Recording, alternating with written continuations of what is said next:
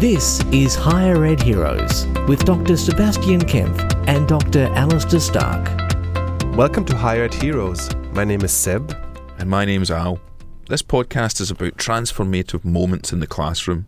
We believe that these moments, when we bring our classrooms to life, can often be achieved by making small changes that are easy to adopt.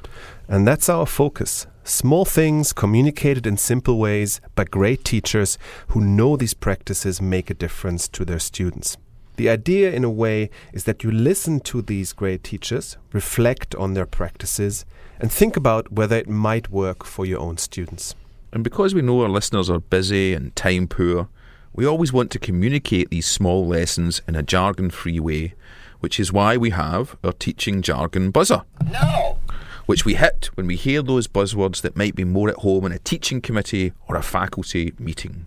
Normally, Al at this point would kindly remind me to introduce our guest.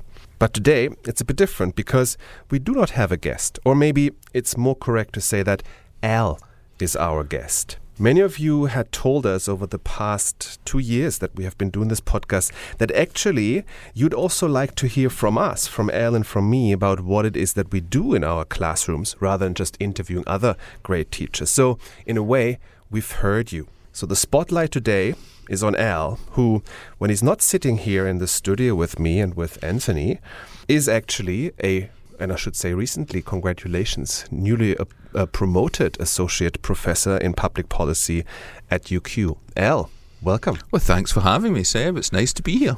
Wonderful. I would like us to talk about one aspect in your teaching, an aspect that you call the 20-minute moments. What's that all about? This is exciting for me to be on this side of the desk, talking as a teacher rather than an interviewer. The 20-minute moment is a simple way that I break up the lecture experience in almost all my classrooms. And it's basically a strategy both in the class and in terms of designing a lecture where I say after 20 minutes, we're going to do something different. The University of Queensland, we are encouraged to do 2-hour lecture blocks. It's unbelievable, eh? These are exhausting for lecturer and student. And the idea of doing a 2-hour lecture is just too exhausting for me to think about. So typically I'll do 20 minutes and then we have a moment. And then I might do another 20 minutes and then have another moment. And so these moments are designed to give us all a break, freshen us up, but also open up the students to receive a message, to receive a lesson in a different way. And I think this is crucial, right? When you say give us all a break, it doesn't mean, all right, let's just go refill water bottles, go to the bathroom.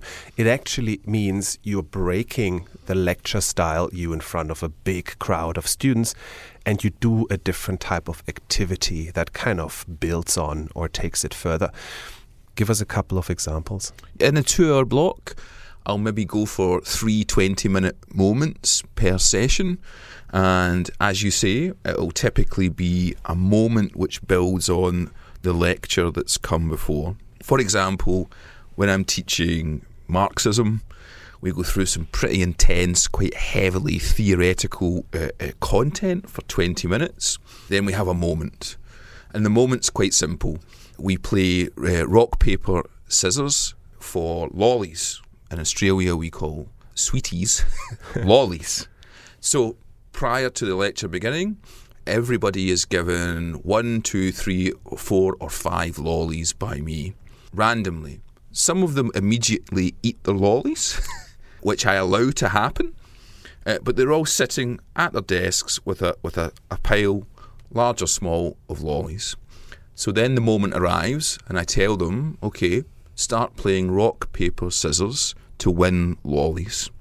So each person turns to someone next to them, puts a lolly down on the table, they play the game and they take and accumulate other people's lollies. So I allow this to happen 10, 15 minutes. I allow the emerging oligarchs who are amassing wealth to move around the room and compete and accumulate lollies. And then we pause and I explain to them that this is very much how capitalism works, through a moment of chance, which is the wealth that you're given when you're born, which is me in my distribution. a moment of chance combined with a little bit of skill, but mostly luck, you will accumulate wealth. And this is capitalism. And everyone's happy at this point, and the lolly riches are flowing. There's a lot of poor people in the room.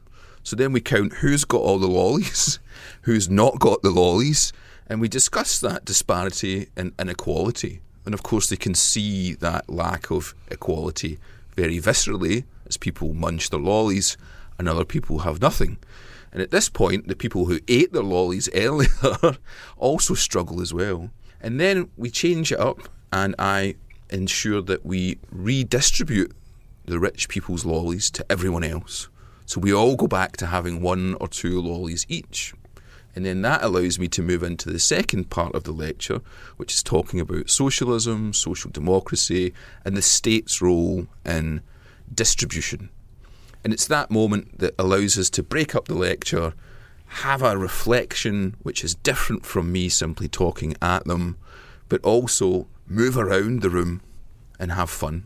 Do you find that students get ideas about, say, Marxism better in that way than you just telling them about it? Absolutely. So typically a 20-minute moment for me is meant to last about 5 minutes, but the rock, paper, scissors game lasts more like half an hour now. By the time we do it, and then I reinforce the message that underpins the moment, students now want to have a discussion about it. And so they start talking about how they won it, whether it was right to redistribute at the end, whether chance was really part of the game. And that discussion is really the value. You can go a little bit deeper. It stays in their mind. I know in course evaluations weeks later, this kind of thing comes up and they discuss it and comment on it. That's really wonderful, and just makes me want to be a student in your class and not just for the lollies. You just mentioned that this particular example takes sometimes up to 20-30 minutes, but given that you make use of those 20-minute moments all along, you've got shorter ones as well, different lengths that do different things. So maybe let's hear a second example. What we should say is, it's quite challenging to do them initially. They don't always work, but over the years, if you can see value in one, they tend to develop and extend, and you get better at seeing how they open up the class for that key message. So even though you might not get the perfect 20-minute moment at first, they always kind of develop. So a second one that I've used, and again, this took a long time to develop, but I thought initially this is quite good, is getting them to draw policy networks in the lecture room. So a policy network, for all those people who aren't policy nerds, is simply a complex system of organisations and agencies around which policy is created. It's a metaphor for something different from traditional government. So we do a lecture on these policy networks, and then we pause. And I say to them, okay, we're going to draw some policy networks now. So if they have laptops in front of them, I tell them to open up either a PowerPoint or a Word document, anything they can draw on. But I prefer it if they draw by hand, because those ones are much greater fun. This year we did policy networks on COVID. So I get them to put at the centre of the drawing the state government. And then I say, okay, put in the actors and agencies that respond to COVID in Queensland, here in Brisbane. And that begins us. And then I say, okay, now give me an international organisation that responds to the pandemic. That goes at the top of the sheet. And I say, and then this is the crucial bit, draw a line between these two and make it reflect the authority that exists in that relationship. If you think the authority is weak, maybe make it a broken line. If you think it's complex, maybe make it a wavy line. What you do is up to you. And that's our first step. And then the next one is, like, give us an organisation that is outside of government that relates to the pandemic. Typically, in this case, it would be private sector, big pharma, and vaccination. Now draw the line again. And then we continue to add in organisations into the drawing, each with lines, each with indicators of authority. And we do that for about 15 minutes. We continue to go and go and go. And it's good fun. because people start to get confused and copy each other and look at what everybody else is doing. And then what I do, and this 20-minute moment comes just before the break, I get all the people who have done it on computers to email me their diagram or drawing, and then I go round and collect the ones that have been drawn in the room. And then when we come back, we start to show the drawings, and that's when it becomes quite fun, because people create random agencies and draw things in very peculiar and fun ways. But what is always in the drawings are complexity, lots of fragmentation in terms of actors and agencies, and you can show that. So by flicking through the drawings that they did on the projector, we see those factors, and then showing the ones that have been emailed to me, we see the same pattern: complexity, difference, fragmentation. And this is the lesson that we have about policy networks. But really, and then what I do is I circulate them through our Blackboard, which is our online platform for courses, and show students. And then we always have a bit of an interaction over the next few weeks about terrible drawings. It's really nice. I enjoy it. It's something different. It's a consistent message, and you can do the same thing because it's one simple lesson and you always land on that lesson. But students take it in crazy ways. It seems to me that it's a very effective tool to use in your lecture theatre, because it really helps break the dynamic that you would normally get. It's not a monotonous, you are the star on the stage communicating in one direction, but you kind of give them a bit of a break. Some people would call it active learning. Or other buzzwords, but it's a really great example of how you fill this with. And then I guess you pick it up from where that particular 20-minute moment leaves you. Do you find that students are more focused then once you pick it back up? Is the concentration level, the intensity of what's happening in that room higher than if you just spoke for 2 hours? Yes, definitely. So the degree of glazed eyes is reduced. The better the moment, the more active, the more interactive, and the more they participate, the better they are when it's time to do the actual lecture content. And what you'll find is after a good moment is the degree of interaction is much higher, and people who necessarily might not be engaging in a typical lecture are now on board. You've learned their names, you've spoken to them, you've interacted around something flippant, and you've brought them in, and now they are owning their learning in a way that you just don't when you're spoken to. And so it breaks down the barrier between the front of the room and the seats, and it gets people alive and awake and participating in a way that they wouldn't. The challenge is to do good ones. and you do lots of good ones. I know this because we tend to chat over sandwich and coffees. I'd like to hear like a third one, just because I like them so much. Yeah, I do another one which is it's a kind of pseudo magician type role without any magic, where I'm discussing constructivism in relation to public policy, and it's a whole kind of routine, this one. What I do initially is get money off the students. Real money. Real money. So I always, which is becoming harder and harder to find these days. It might be the case I get credit cards and phones soon. But typically I'll take a $10, a $20, a $50. I always like to get a $50 in the mix. So take 3 or 4 notes of different students. And then I start talking about the differences between constructed value and objective value. The note itself is objective, and I get everyone to shut their eyes, and I say the note's still here, it's still the same colour, the same imagery is still on it. It's an objective fact that this thing exists. But what is the value in it? And then we have a discussion about what you can buy for $10, what you can buy for $20, what you can buy for $50. And we have a discussion about all the values that we construct and share and put into these objective things. And that's fine, they're all happy with that. But then I try and steal the money. So without saying anything, I just put it in my pocket and walk on and just start talking.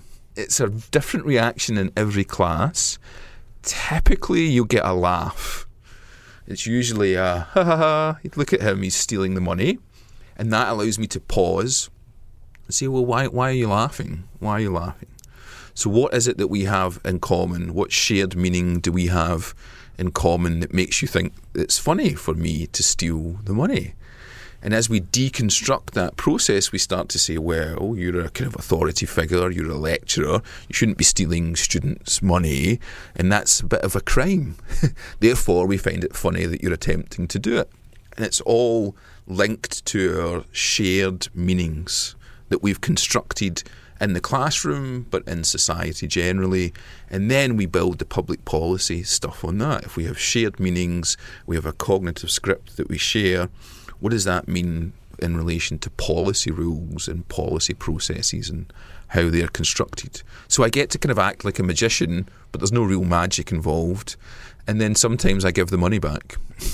What I find really amazing is we are all here in our school teaching 3 courses a year. Elle does these kind of 20-minute moments for each course every week, several times in a 2-hour lecture. So we've just given you just 3 examples. I know that there's so many more. What I find really remarkable here is that you think about these. You really meaningfully integrate them here. I've got so many questions here. Maybe the first one is like, why are you doing these? What's the value in learning added? Well, we always have this conversation, don't we? And I never have a proper answer to that, other than I do not want to do the 2-hour lecture. And I always introduce my lectures by saying that this process, which years ago I was taught in terms of, and here comes the buzzer, direct learning transfer. No. Oh, that's a buzzer word. Direct learning transfer is the idea that when I speak, you listen. And I always start every lecture by saying, I know, as I speak just now, someone out here is dreaming of what they're going to have for lunch. And someone else is dreaming of when I'm going to shut up. And someone else is dreaming of a million different random thoughts. And there's a tiny percentage of you actually hanging on my words. And if we start from that position and say the clock is ticking for me, I need to get the key point out in 20 minutes so that the number of people who are thinking about their lunch doesn't, increase. And I always introduce the lecture like that and say, that's why you're going to get 20 minutes. So be fully on point, be concentrating, get your note-taking done, get your questions ready, because that 20 minutes is short and sharp, and then we're going to pivot. And we'll pivot away, but we'll pivot away in a manner which gives you another type of lesson. What I have realised over the years is students, when you meet them later on, they say, I remember you made us stand on one leg, and I remember we got to play rock, paper, scissors, stone. And what's really satisfying is saying, do you remember why? And typically they remember those things. And then I'll say, do you remember the lecture? Of course they don't. They don't remember the lecture that evening. They remember those moments. So what I try and do is say, can I build a lecture with 20-minute moments? And I'm always listening and looking to steal 20-minute moments. I stole one from Linda Chevalier, who was here. I'll steal them from you. I'll steal them from anywhere I can get when I know they work, because I think students appreciate them. I mean, this is the thing I find fascinating. I listen to them and think, I should be doing this. That makes so much sense. But I find it hard to think of ideas, right? So it would be nice to visit your brain and see where you find them. And you just said you're tuned in to what others are doing and think if you can adjust, adapt, steal some of those.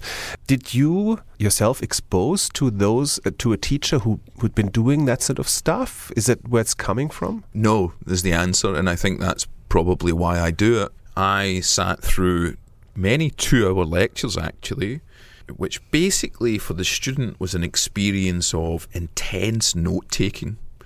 I always remember we had lecturers at this point who still smoked. I can remember one lecturer, you knew the lecture started because he hung up his jacket and lit a cigarette and started talking. And he stopped talking 2 hours later, and your job as a student was just to furiously take notes, because there was no PowerPoint, there were no recorded lecture. And that was the experience, like hand cramp and cigarette smoke and just one-way communication. And the amount of times I daydreamed about my lunch and getting out of those rooms and freedom during those lectures may be a factor in as to why I do it now. Maybe as a final question here is that for people who, like me, might be feeling, hey, this is something maybe I could think of myself. How much trial and error is involved in refining those, and how courageous do you need to be? I think you need to be courageous, but not overly so. If you think about a 20-minute moment in terms of a 3 to 5 minute switch, and just do it in a small way. It could be something simple, like, using Mentimeter to have an online question. So here's an online question, and then you refine the question, and you refine the way you discuss it, and you refine the way you teach it. And then once you're really confident about the question you ask and the discussion and the lesson you do in that 3 to 5 minutes, change it up again. And, use Linda Chevelar's method. Well, rather than use Mentimeter and an online question, we're going to do some physical work, and you guys are going to come down to the front and we'll put you in a Likert scale where you move around. So little increments of bravery where you find something that works and you think, well, how can I just take that to the next step, to the point where half an hour's gone and you're all having fun. Be brave, but not necessarily dramatic. Be brave in just trying it out, and then giving yourself time over a number of years even to refine, maybe replace, test out something new. Wonderful. If you have ever had a doubt about Al's capacity as a teacher, I mean, you've been exposed to him as someone who is the interviewer in our podcast, but I've certainly, for all my years that we've been colleagues, really been appreciative of our coffee and sandwich chats, because I know exactly that when I come to him and say, I want to try something new, he throws these amazing ideas at me. So it's, I think, only fair and overdue that we share some of the awesome teaching Al's been doing. So thank you so much for tuning in. We'll be looking forward to having your company again.